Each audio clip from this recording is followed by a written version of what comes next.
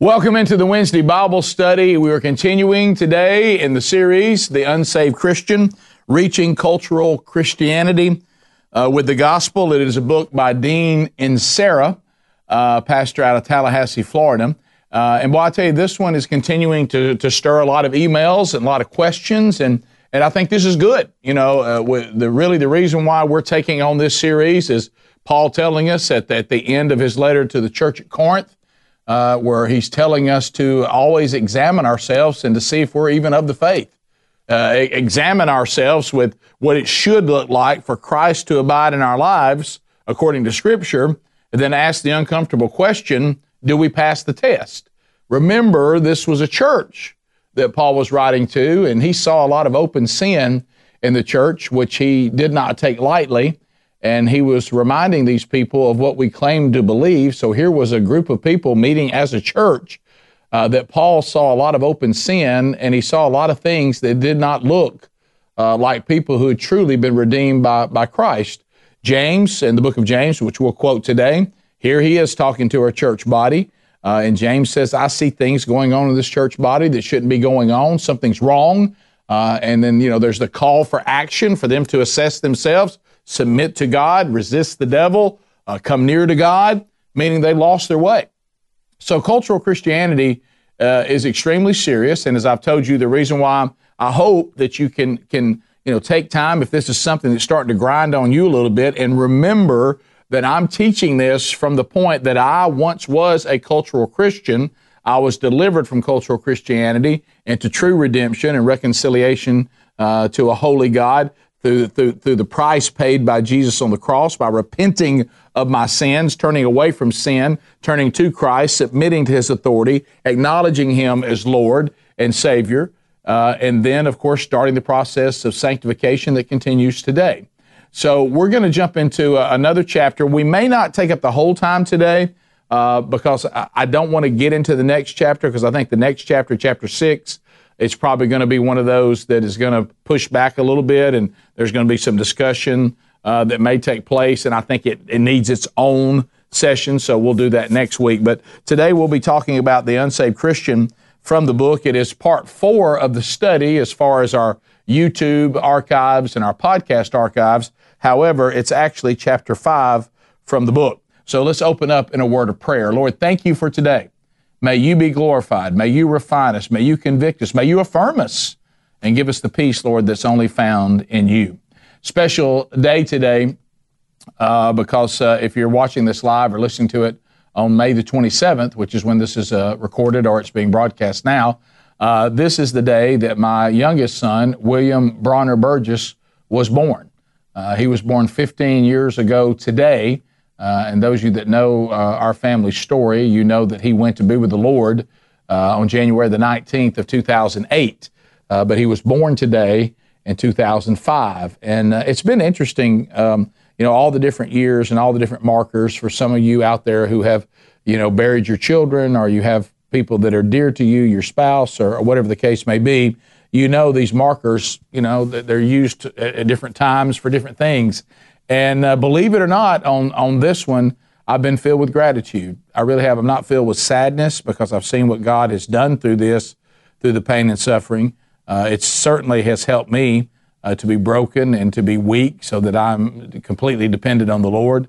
But more than that, today I'm actually trying to be thankful for the fact that somebody as wretched as I am, just a wretched sinner, who was redeemed through Christ in the grace that God provided, and then through the faith of action of submitting to His authority, repenting of sin.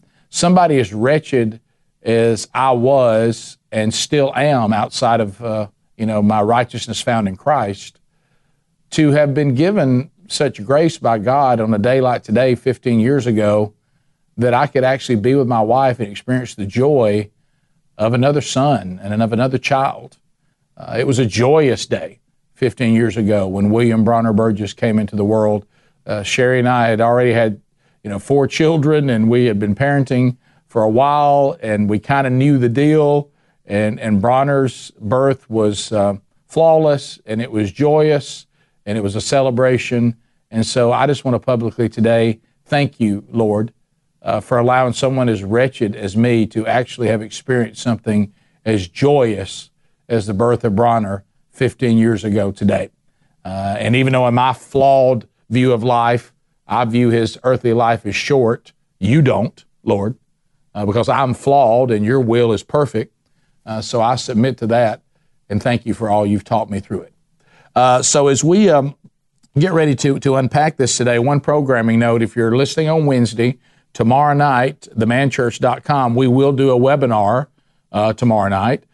So that is free. All you have to do is to sign up and join us. And if you want to do that, go to rickandbubba.com, look at upcoming events. You'll see that listed for tomorrow, the 28th, 6:30 Central Time. And if you would like to, if you're a leader of men's ministry in your community or your church, you can join us on the webinar at no charge. You can ask questions, and we'll walk through our discipleship strategy, and we'll teach you how to implement that with the men of your community and the men of your church. So just go to rickandbubba.com, fill out the information. You'll be sent the link, and I'll be part of that, and we'll be talking to you tomorrow night. I'll be along with Andy Blanks and also Michael Helms, and we'll talk to you about the strategy. Look forward to that. All right, so let's talk about the Unsaved Christian Part 4. And what this one's called, the title of this is Overcoming Obstacles. These are barriers to reaching cultural Christians. It would also be barriers that are in the way of you or me acknowledging and coming to the conclusion that we are cultural Christians. So we'll talk about some of those. It starts out in chapter 5 with a quote from George Swinnock: "Thou mayest enjoy sermons, sacraments, Sabbaths, seasons of grace, the society of saints, and yet miss at last of salvation." Basically saying a cultural Christian may believe a lot of things, may be around a lot of things that are tied to faith, and may have an understanding of them, but still miss salvation altogether. I used to be this guy, so I understand it. So the pastor, Dean and Sarah, is talking about when he was preaching a sermon, and he decided to take this on and preach this sermon. And he said what he was trying to do is to rattle the people in the congregation by talking, about the different. He had chairs that represented the different, people that are in the church. And the third chair, where he spent a great deal of his sermon, was the chair that represented what he called falsely assured believers, the unsaved Christian. Now, I've had some people say, why does he call it an unsaved Christian? Well, it's a play on words. Yes, we acknowledge, as does Pastor and Sarah acknowledge, that there is no such thing as an unsaved Christian. A person who would fall in this category is no Christian at all. But what it is, it's talked about those that have a false assurance that they are Christians, but of course that isn't true. So anyway, so he's talking about this, and he represented that as the third chair. But he said it's really a form of being a Christian without Jesus, which is impossible, as we know. So anyway, so he then gets into some of the barriers, because he said he found it kind of strange, and I have a great respect for. There's so many pastors out there and men of God that have meant so much to me, and so I remember hearing this from Ed Litton, who is a great friend and a pastor in Mobile, Alabama. And I saw him put this on social media one day, and I thought it was incredible. He said that he just finished a message, and I forget what it was on. I think it was something in the book of Romans. And he said as he was leaving, he kept having people in the congregation coming up to him and telling him how much they enjoyed the sermon. To which he replied, well, you must not have been listening. Because this was not a sermon for us to enjoy. It was actually a sermon that should have been quite convicting to all of us. So if that was an enjoyable experience to you, you probably weren't listening. And then that brings up the question, how do you get someone to realize that the sermon was directed at them? Just like he said, I couldn't believe the number of people, and he had friends who brought. He tells the story about a friend bringing a friend there that he thought was a cultural Christian. He thinks, oh, good, he or she has heard this incredible message. They get back to work the next week, and the person that really the sermon was intended for didn't get it. They didn't think it. They didn't think the sermon was talking to them. So how do you get someone to realize that it's directed at them? And then we walk through some things in this chapter. One of the barriers is a cultural Christian's belief system. It can actually be a barrier because, and we've talked about this a lot, the cultural Christian believes in God and they believe in heaven. So you have to understand what cultural Christians actually believe, because these beliefs can actually be a barrier for you to reach them or to convince them that they're in need of something they don't already have. So that's one thing. The other thing, the cultural Christian, they're not atheists, they're not agnostics. We keep talking about that. They live, really, if you look at the cultural Christian, I was certainly this way, they live more like a theist, but not a pure theist or deist, meaning, because the true deists believe in God of some kind, but they don't know any real details about God. But they do believe that he exists, but they know very little about him. He doesn't reveal himself. They don't understand what the role is between us and him. But yes, they acknowledge that there's a God. The cultural Christian isn't a pure deist or theist, because the cultural Christian does believe certain details about God. So it's not exactly that way, but it leans that way because of the details. Even the details in and of themselves are not overly detailed. Does that make sense? So anyway, because they do believe in Jesus. They believe that Jesus was born in Bethlehem. They don't doubt that. They think Mary, no doubt, was Jesus' mom. And you'll even see with the cultural Christian, I don't know if you've ever been to a cultural Christian's house, but a lot of times you'll see words like faith, and you'll see words like hope, and there might even be a little crocheted Bible verse in the bathroom over the toilet, which I've always thought was a weird place for Scripture, right over the toilet. But it can be there. There might be a little something, over here. Usually, it almost every time it's some of the same Bible verses. But you will see these things represented, and they'll even use words like faith and hope, and they're going to put up a nativity every December.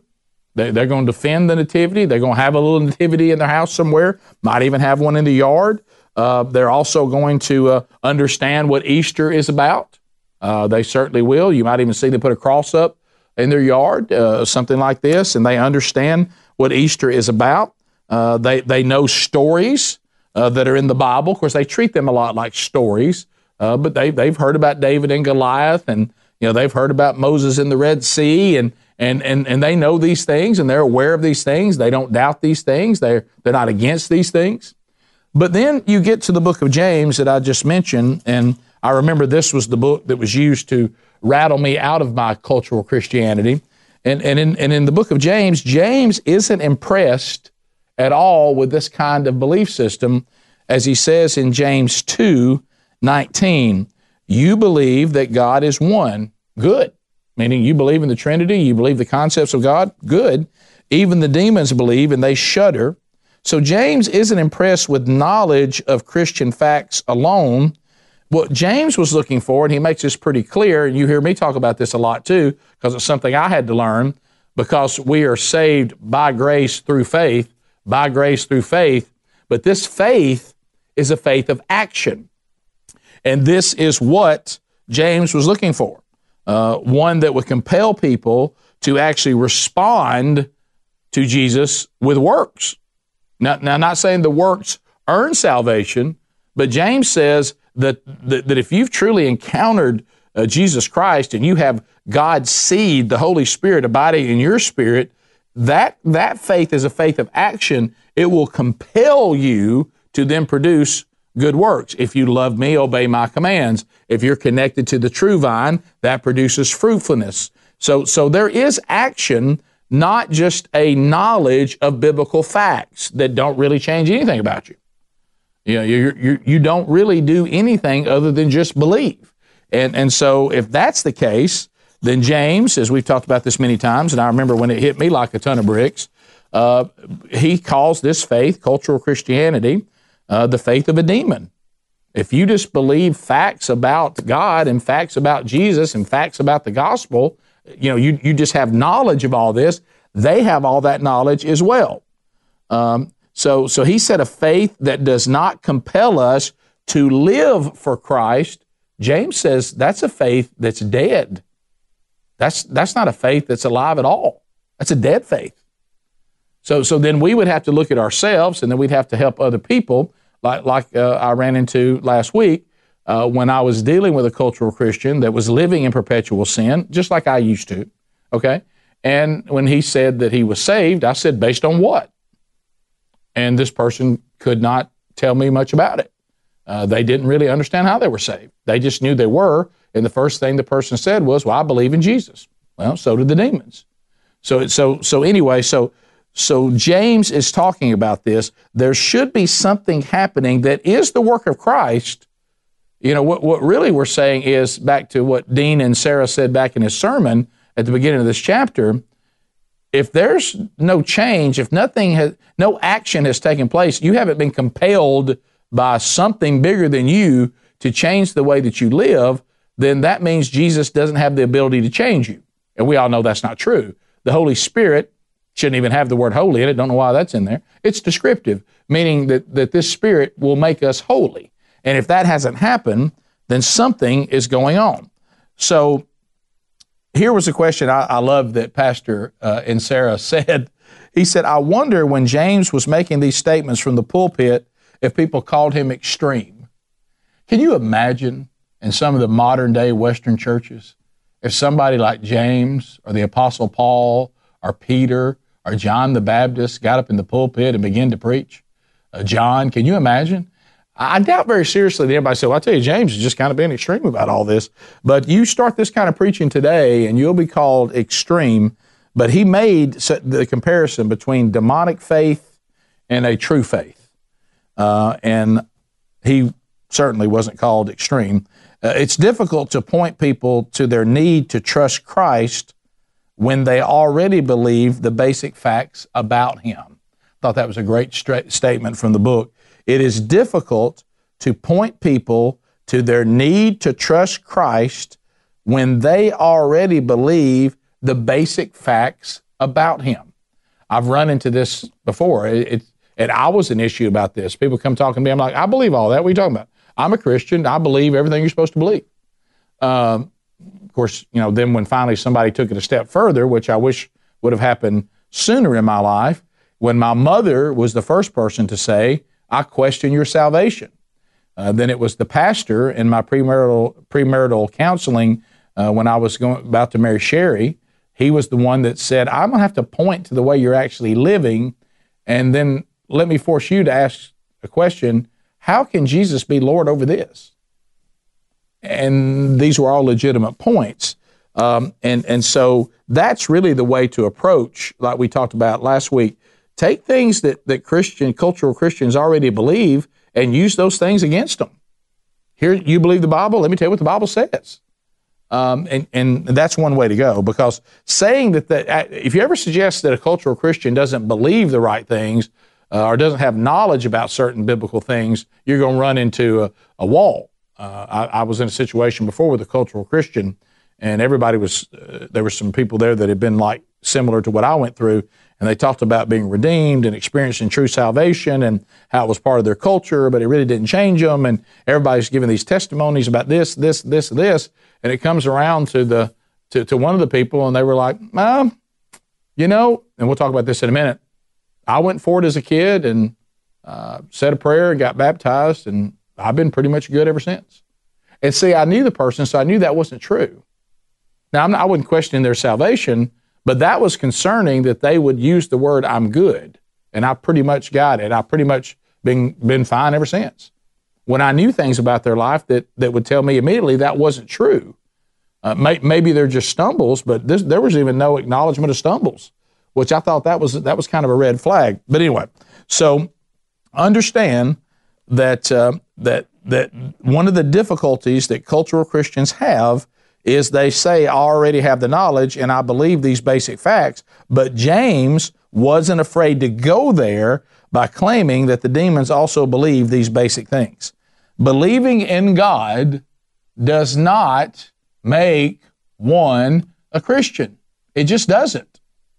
So belief can be a barrier. The next one he talked about that can be a barrier to reaching a cultural Christian, or by acknowledging that you are, or I may be, a cultural Christian, is our values. Values. We hear about values, family values, Values. Hey, have good values. And this is the thing you run into of this concept that good people go to heaven. Good people go to heaven. The only problem is that there aren't any. The Bible tells us that, and Dean and Sarah talks about this. We'll get into it. This is the theology of many people. They think that their values send them to a place where they're going to wear white and they're going to be in the clouds and they're going to see their loved ones. That's really the concept that a lot of cultural Christians have about heaven. I'll wear some white outfit, I'll be in the clouds, and I'm going to go see my meemaw or go see my loved ones. And that's heaven to me. Well, the Bible says a lot of things deeper than that about heaven, but that's kind of the way they see it. And this, of course, this is what you're going to love. This is pride, if you think about it. Anybody that thinks they're a good person has an issue right immediately with the sin of pride. Because compared to a holy God, and by the way, comparing ourselves to other people isn't the standard. It's comparing ourselves to God and our need of redemption. That's the problem, because they believe, as good moral people, that can function as the chief end of one's family. And we've all been around these people. What's the instruction for your family? Hey, let's be good people. Well, how do we do that? Well, you know what I mean. Let's have values. Let's try to be honest, and let's just work hard, be hard workers, and take care of people, and let's just try to be good. Let's try to be good people, not be like some of these other people. Just try to do good things. And they think that's the end all. That's it.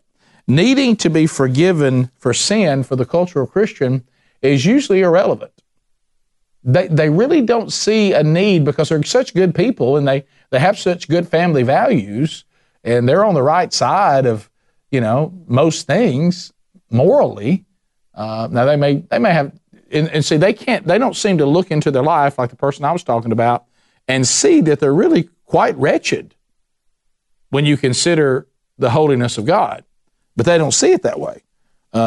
They don't think they've really done a lot they have to be forgiven for. They go to heaven because they have lived in line with their family values and they've raised some nice kids. So what's going to send you to heaven? Well, I've tried to live a good life. I've tried to be a good person. And look at my kids. I've raised some pretty nice kids. Well, that's not the gospel. Certainly, I guess, a great societal thing, but that's not the gospel. The gospel says that we're all wretched, and what this is really is a salvation by works, is what they're talking about.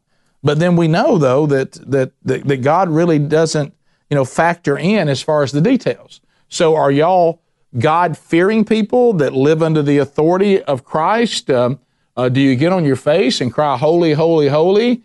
And are you thankful that because you were such wretched sinners compared to the holiness of God, that you were redeemed, that God came to you when you couldn't come to Him, and you need a Savior because you need to be saved from sin and the severity of sin that is in your life, whether you want to acknowledge it or not? The only way anybody looks into their life and they don't see any need for redemption or any need for forgiveness is they're taking a very broad, general look at their life.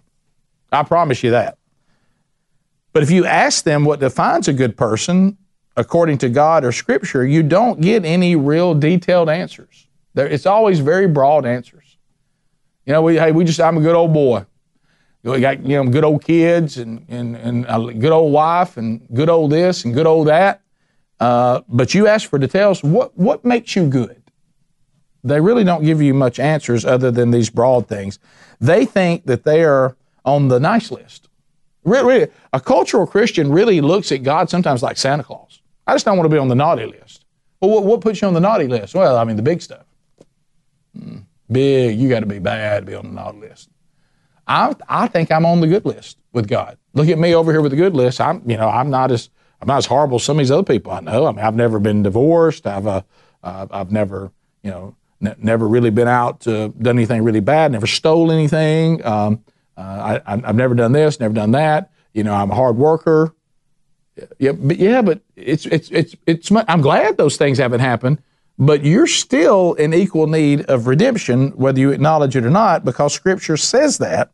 So every cultural Christian believes they're on the good list. Have you ever noticed that? It's kind of like what I have some fun one time. I do this, and I do these jokes. And let me be clear. I don't want to get in some of the theological things, and I know, but and sometimes you can't help it. You veer into some of it. And look, it is important for some of these things, but I'm talking about the secondary issues. But for instance, I've never met a person who was a hyper-Calvinist. Never. I've never met one that says, I believe in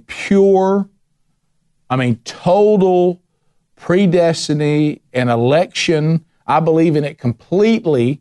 I don't believe there's anything in this in any way, shape, or form. I don't believe in that dance of free will and God's providence and sovereignty. I believe, there were people before they were ever born, and these people are going to heaven, and some people are going to hell. I believe people are predestined to hell. I believe people are predestined to heaven, and when they were woven together in their mother's womb. I've never met one of those persons that doesn't believe they're the ones going to heaven. Never. Now look, I'll run into somebody that believes that in its purest sense and says, and I don't think I made it. Well, now that's sticking to your principles. But isn't it convenient that everybody who believes that we were either predestined to heaven or hell before we were ever born, that those people always believed they were predestined for heaven? But you'll find this with the cultural Christian. They're always on the nice list. They're always in good standing with God.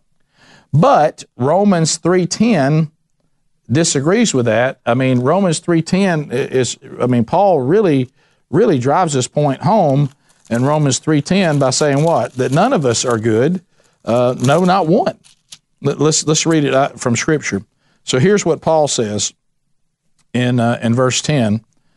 As it is written, none is righteous, no, not one. No one understands, no one seeks for God. All have turned aside together. They have become worthless. No one does good, not even one. Their throat is an open grave. They use their tongues to deceive. The venom of asp is under their lips. Their mouth is full of curses and bitterness.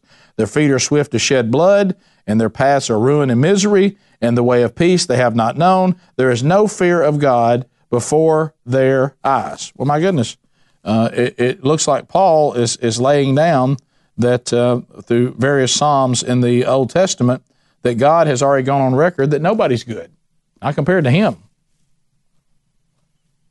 So what they're doing is they're saying, well, I'm not saying I'm good compared to the standard of Scripture. The cultural Christian disagrees that no one is righteous, that no, not one, because they're cultural Christians. They don't think in things of the righteous and the unrighteous. They don't think that way. What they think of is, I'm a good person in terms of the definition by my Western standards. According to American Western standards, I'm pretty good. Yeah, but the Bible doesn't talk about Western standards. The Bible talks about righteous and unrighteous. Well, I don't see things that way, and the cultural Christian doesn't. So that can be a barrier to reaching them or coming to the conclusion that you are a cultural Christian. What's next? What else stands in the way? Heritage. Our heritage. Cultural Christians are usually, they're usually a generation or two removed from a gospel-believing Christian. How are you a Christian? Because of my grandmother. My family have all been Christians. Or you might be a one-generation Christian. My parents were Christians, so that of course makes me a Christian. Heritage of faith in a family can easily be confused with saving faith in Christ. That's a good statement. Let's say that again. Heritage of faith in the family can easily be confused with saving faith in Christ. Hey, let me tell you this. God did not say that he has sinful man who has chosen to turn away from him and to rebel against him, and the only way for me to save you is through your family. That's not what Scripture says. The only way to save you and the only way to save me is through Christ, not my family. My grandmother, I promise you, has received a well done, good and faithful servant, but I cannot get to heaven through Margaret Burgess. Okay, I thought that for a while. I'm part of a good Christian family. I must be fine. No, and you know what? You better check your children, Christian parent who's watching this or listening to this. Be real careful, because if you haven't sat down and laid out what this really looks like to your children, There's a lot of children out there that think they're saved because you may be. And you need to clarify that. So heritage can be a problem. The faith of a grandparent is respected. Nothing wrong with that. But may be viewed as extreme by the younger generation of the family. So here's what happens. So then what they do is they try to ride the coattails of a reverent family member and adopt more of a comfortable, casual form of that faith. Yeah, I mean, I thought this right here. Look, if you can't see me, if you're listening to this instead of watching it, I'm pointing to me. I had this attitude. You know what I thought? My grandmother is extreme. She's radical. Well, yes, she was, Rick, because that's real faith. She goes to church like on a regular basis. She'll even go on Sunday nights. I can remember us being at her house, and her deal was, y'all come and go to church with me because that's where I'm going. And you know what we would do? We would leave and go home. Oh, boy, she's a radical. So what did I do? Exactly what this book talks about. I adopted a more casual, comfortable version of the faith of my grandmother. My dad adopted a more comfortable, casual form of faith than his mother, because his mother and my grandmother was radical. But the more that I've studied Scripture and the more I've looked at Scripture, my dad and I were wrong and my grandmother was right. So, but then you kind of hang on to those coattails. Now, praise the Lord, my dad and I have both figured this out, and we have been truly redeemed in a true faith in Christ. But I got to tell you, for the longest, I thought my grandmother was over the line. Oh, she's right. What a radical. But really, she was devoted to Christ is what she was. And she lived her faith out, and she impacted others and pointed them to Jesus, unlike me, until I discovered that actually what my grandmother was doing, here's a bizarre concept, was living out a true faith.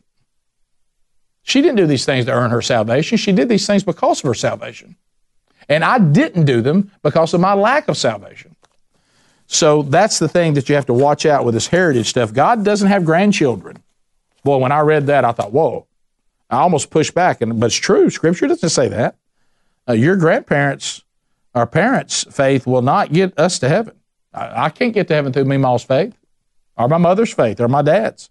God has children, and they are brought about through faith in Christ. But look at this.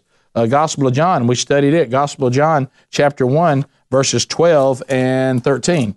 Listen to what Scripture actually says. It didn't say anything about grandchildren. But to all who did receive him, who believed in his name, talking about Jesus, he gave the right to become children of God, who were born not of blood, nor of the will of the flesh, nor of the will of man, but of God. So God gave us the right to become his children. He doesn't have any grandchildren. Everybody has to become his child because nobody can be his grandchild. And that has to be understood, because a legacy of faith should be celebrated. It absolutely should be celebrated. But faith that is inherited is not a saving faith at all. Let me say that again. Your family may have a legacy of faith, and that should be celebrated. But if your faith is only inherited from your family, then you don't have a faith at all. Maybe that's a wake-up call for somebody today. I know it was for me. So don't let it become a barrier. Cultural Christians have an issue here. It's common for one to see himself as being born into Christianity rather than really being born again. Say that again. The problem with heritage and thinking you're riding on the coattails of your family's faith is that you get to the point where you think that you were born into Christianity, which means what? You never took the time to be born again. Listen, you were not born into Christianity. I know. There's some theology out there. Well, how are you a Christian? Well, I was born into a Christian family. No, that's hogwash. I don't know who told you that. That's not faith. That's not how one is redeemed. So that can be an issue. The next thing that can be a barrier that stands in the way of reaching a cultural Christian, or by assessing whether or not you or I am a cultural Christian, the famous rites of passage. Rites of passage. Now, this is the one, if you have read the book, Pastor Dean and Sarah says that he was shocked when somebody came into him excited and said their kid was about to be baptized. And he'd never seen this person grace the door of a church, and he knew these people did not live a life that reflected redemption. He was shocked that they were taking the time to baptize their kid and what this was all about. And he talked about how you want to pick time and place to say these kinds of things. So here are some things that can be barriers to reaching a cultural Christian or by assessing whether we are one or not. Some of the rites of passage that can be stumbling blocks: infant baptism, which you'll find nowhere in Scripture. The people who've tried to justify that, all they do is use examples of talking about if someone was redeemed, and then they would say, well, then the whole house became redeemed. Well, whole house, Rick, that means there had to be babies there. Well, the Bible didn't say that. Where are you coming up with that? Now, if we can get into the discussion, and certainly I've lived into my own life about age of accountability and what happens to people that before they're old enough to understand their right hand from their left. We can have that discussion, but no one is redeemed that lives to adulthood because they were baptized as a baby. And that can be a false security for people. First communion, that doesn't save anybody. As a matter of fact, Scripture says if you're not saved, you shouldn't be taking communion. I have a friend of mine that talked about that moment when they were living as a young adult, and they went back to go to church with their parents who were devout Christians, and they gave time for communion, and they were passing around the elements of the Lord's Supper, and he didn't take it. And he said it was a real sad moment for my dad, because this man knew he was not living as a follower of Christ, and he knew that Scripture forbid him to take the Lord's Supper because he could bring a curse on himself from God, and so he just passed the elements on to his father. And his father's eyes and he met, and in that moment his father knew that his son was not living out the faith, or maybe was not of the faith. So certainly First Communion doesn't save anybody. Confirmation doesn't save anybody. Baptism by immersion. If you're a child, if you didn't understand redemption, they could dunk you in that water all day long. I had that happen. I was baptized twice by water before I was redeemed. And I'm gonna be careful with the next one. Saying a sinner's prayer does not deem one redeemed. I did that as well as a child. Now let me be clear. I'm a little bit different than some. I know it's becoming mod out there to say detrimental things about the sinner's prayer, or this prayer doesn't do this, and why are we doing this prayer, and this is some superstition that's not even in the Bible. Now see, I take issue with that. I disagree with that. Now what I do agree with is these words don't save you. I do agree with that. But I'm not part of this, because when people say you got to be careful, but we always go too far. Sinner's prayer is nowhere in the Bible. Well, yes, it is. Now you don't have a place where you turn to verse so-and-so and so-and-so, and it says, now we turn to the sinner's prayer. But the things that are found in what some people have named the sinner's prayer these are just people saying, here's what the Bible said you should do. Now, it's a heart issue. It's not a word issue. That I totally agree with. But it's almost become odd. If you want to have fun with those that take the sinner's prayer and they're always making fun of it or saying it's not in the Bible or some superstition or whatever, ask them how somebody does get saved. Ask them that. And sometimes they won't have an answer for you. Okay, I understand what you're saying. So if the sinner's prayer and these elements don't tell me what the Bible says about redemption, so how am I supposed to be saved? And then though, if they know, they'll say things like, well, you got to repent. Oh, okay, you talking about like we talk about in the sinner's prayer? You gotta believe in your heart and confess that Jesus Christ is Lord. Oh, you talking about Romans 10, 9 and 10? Do you believe that Jesus paid the price for you on the cross? You mean like Romans 10, 9 and 10? Yeah. So in other words, you're saying that I need to repent of sin. I need to confess Christ as Lord and believe that he was raised on the third day and believe that he paid the price on the cross, and that I need to have faith in that, and I need to submit, resist the devil, come near to God, and ask for redemption and reconciliation. Yeah, that's what I mean. So how do I know if I'm saved? Well, if you really mean it in your heart, and we'll see the results of it by the way you live your life. You mean kind of like this thing they keep telling me about this prayer that has these same elements in it. So I'm not anti a time of response. I'm not even anti instructing people on what they need to do to be saved according to Scripture. Now, I I said some words, so now I'm saved. I completely agree with that.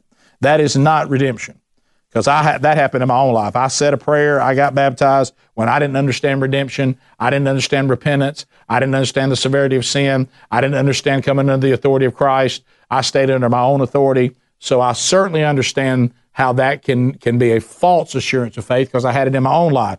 But I'm not out saying that this shouldn't be done or it isn't in the Bible, because the elements of it absolutely are in the Bible, and it's what the Bible says about redemption. So be careful about that. But yes, true, the words do not save you. That is completely true. If there isn't a clear understanding of the conversion, then these are all just false assurances. And these things do not place us in good standing with God.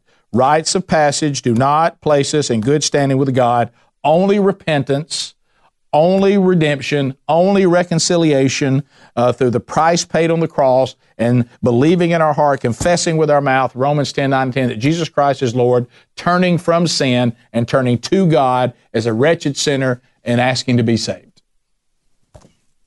And then whether that's sincere or not will be shown what?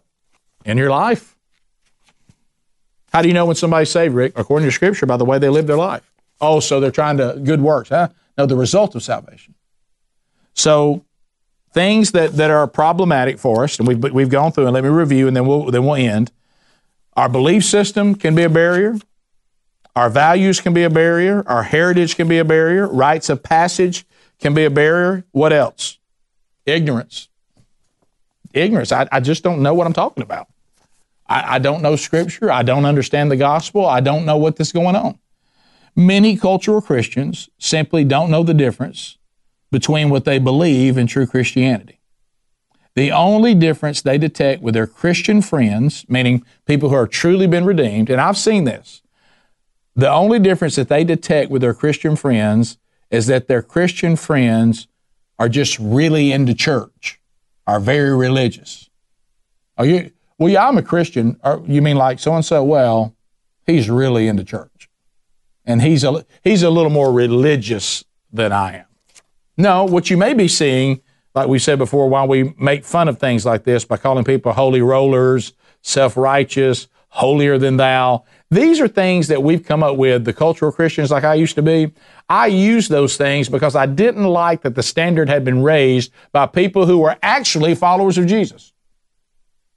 And the cultural Christian, you'll find, will always explain his or her lack of fruit, lack of holiness, lack of commitment, lack of devotion.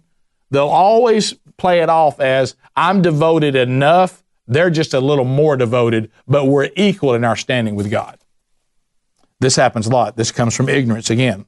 When it comes to the need to believe the gospel and repent, it may be they don't know because they've never been told. You know why we got a lot of cultural Christians in this country? A lot of it rests on the kind of preaching that's coming from the pulpit in a lot of Western churches. When was the last time that you heard a message in your church? I hope you say, Rick, I hear it all the time, about the severity of sin and the need of repentance. It doesn't get preached a whole lot. The reason why cultural Christianity is so palatable is a lot of it comes from what you take away. I can remember when Sherry and I first started visiting churches, we moved to a new city. And I can't tell you the number of times we would go home and she said, what did you think about that? I said, I felt like I was at a self-help class. We're doing life together, all this stuff. I felt like we were sitting around talking about ways to go out and try to find a way to get some self-help and maybe some principles or philosophies for life. But I didn't feel like that I was confronted with the gospel at all. And so some of it has to do with a lot of places these cultural Christians go, they're made to feel perfectly comfortable. And you know what? They're falsely assured that they're fine. That's part of it. Ignorance again. Cultural Christians may not know the difference because the difference between the mainline Protestant church they attend on holidays and the gospel preaching church next door. If all they've ever had is the ritual church or the church that the only thing they've ever been exposed to is, some of this place they go on holidays and they go on the certain special days, or they might go to a wedding. The reason why they've never been confronted with the gospel is they've been going to the wrong church. They're not technically an unreached people group, but they often lack exposure to biblical preaching. I love that. Yeah, cultural Christians, it's not like they're unreached, meaning they never get around to church. But the problem is a lot of times they don't get around a church that preaches the gospel a whole lot. And that sometimes can be a problem. There's not a lot of biblical, always be leery if you're whoever's in the pulpit wherever you may be going to church. Be real careful if they'll do something like maybe one verse will come up on the screen, but they never really ever reference it again. Or they're not really going through the Bible. Now, if you have a message that does not include the Bible, be real leery of that. So look for these kinds of things. Biblical preaching will always, if you're preaching from the Bible, it can't help but confront you. And it demands a response. Ignorance is not bliss when it comes to authentic Christian faith. Have you heard that before? Ignorance is bliss. And sometimes that works in life because you're glad you don't know how bad things can be. But ignorance is not bliss when it comes to your salvation. Ignorance is death. It's not bliss at all. So don't let ignorance be something that stands in the way as well. It causes people to miss the gospel altogether. Barriers such as belief, values, heritage, and rites of passage fuel the ignorance and allow for a religion to exist that claims Christianity, but not Christ. It claims Christianity, but it doesn't claim Christ. So as we wrap up today, you always have to do what? You have to ask the question, where do I land in all this? I don't know the answer to that. I know that I'm more than willing to help you because I am a recovering cultural Christian myself. Or if you have cultural Christians in your circle, hopefully these are things that'll help you to know what you're up against. And it can be quite difficult. But I have found that when one is confronted with what the Bible actually says, what it should look like to be a devoted follower of Christ, to have been redeemed, the standard, as we've talked about here for over 4 years, is actually really high. And it's so high that it can only be achieved by true salvation. So let's bow our heads and let's ask God to reveal to us, or maybe to reveal to the people that you're trying to work with, that day of realization is near. Let's pray. Lord, thank you for today. Thank you for the opportunity to get into your word and to discuss this uncomfortable topic about our cultural Christianity. I pray, Lord, that if there's people listening to this or watching this, that they'll have an experience like I had, where that day when I was confronted with who you really are, and I realized the version of you that I'd created was a false version of you. I pray, Lord, that there may be others that experience the same thing today. And they'll take this opportunity and they'll get on their face right now, Lord, where they are. If they're driving, they'll do it when they get to a safe space. And they'll get on their face and they say, Lord, I repent of my sin. I'm going to turn a 180 from my sin, Lord, and I'm going to turn to you. I do believe in my heart, and now I'll confess out loud with my mouth that you are Lord. And I will submit to your authority and release my own authority. And I will, Lord, turn from my sin, and I will turn to you. And I ask that you redeem me of my sins. And I do believe that your Father raised you from the dead with the power of the Holy Spirit on the third day. And I ask that seed of God, that Holy Spirit, now be given to me to help me to be sanctified and grow. You're on record for how much you love me. I see that on the cross. But Lord Jesus, will you please teach me to love you? Because when I love you, then I'll begin to obey you. And I ask these things in the name of Jesus. Amen. If I can help you in any way, rick@rickandbubba.com. I look forward to talking with you again next week. Thank you for being with us.